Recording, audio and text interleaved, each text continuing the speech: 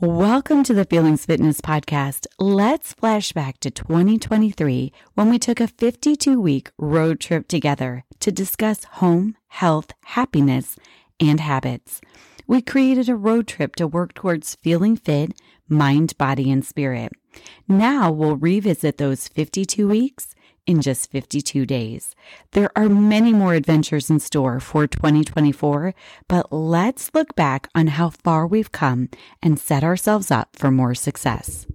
Welcome to another health-focused episode of the Feelings Fitness Podcast. Disclaimer, this is only food for thought. This is not medical advice. Please seek additional support if you feel it is necessary. So, recapping the last 2 weeks, we started this health journey by defining and discussing mindfulness. Then we motored on to learning about and trying out a loving kindness meditation. This week, we'll be taking a look at the structure of the brain called the amygdala. This is the place involved with the experiencing of emotions. So the amygdala, there are two almond-shaped clusters, one in each cerebral hemisphere of the brain. What do these clusters do for us? Well, they process memory, they aid in decision-making, they are responsible for emotional responses like fear, anxiety, aggression, and they're considered to be part of the limbic system. One of my favorite lessons that I learned as a counseling grad student was about the concept of the amygdala being hijacked and what to do about it. Prior to understanding more about the amygdala, I would always wonder what would cause certain people to go off the rails when they're rattled and how others could remain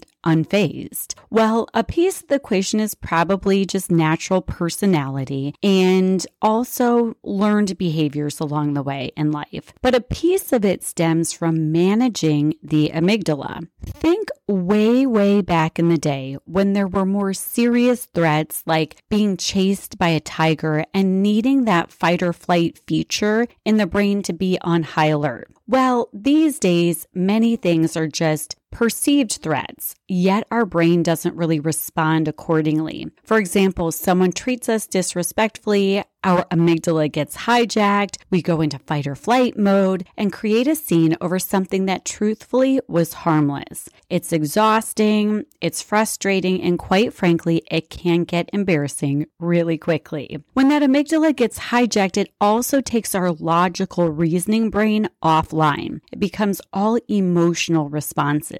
The best way to avoid this hijacking is to first and foremost understand your triggers. Journaling can help with that.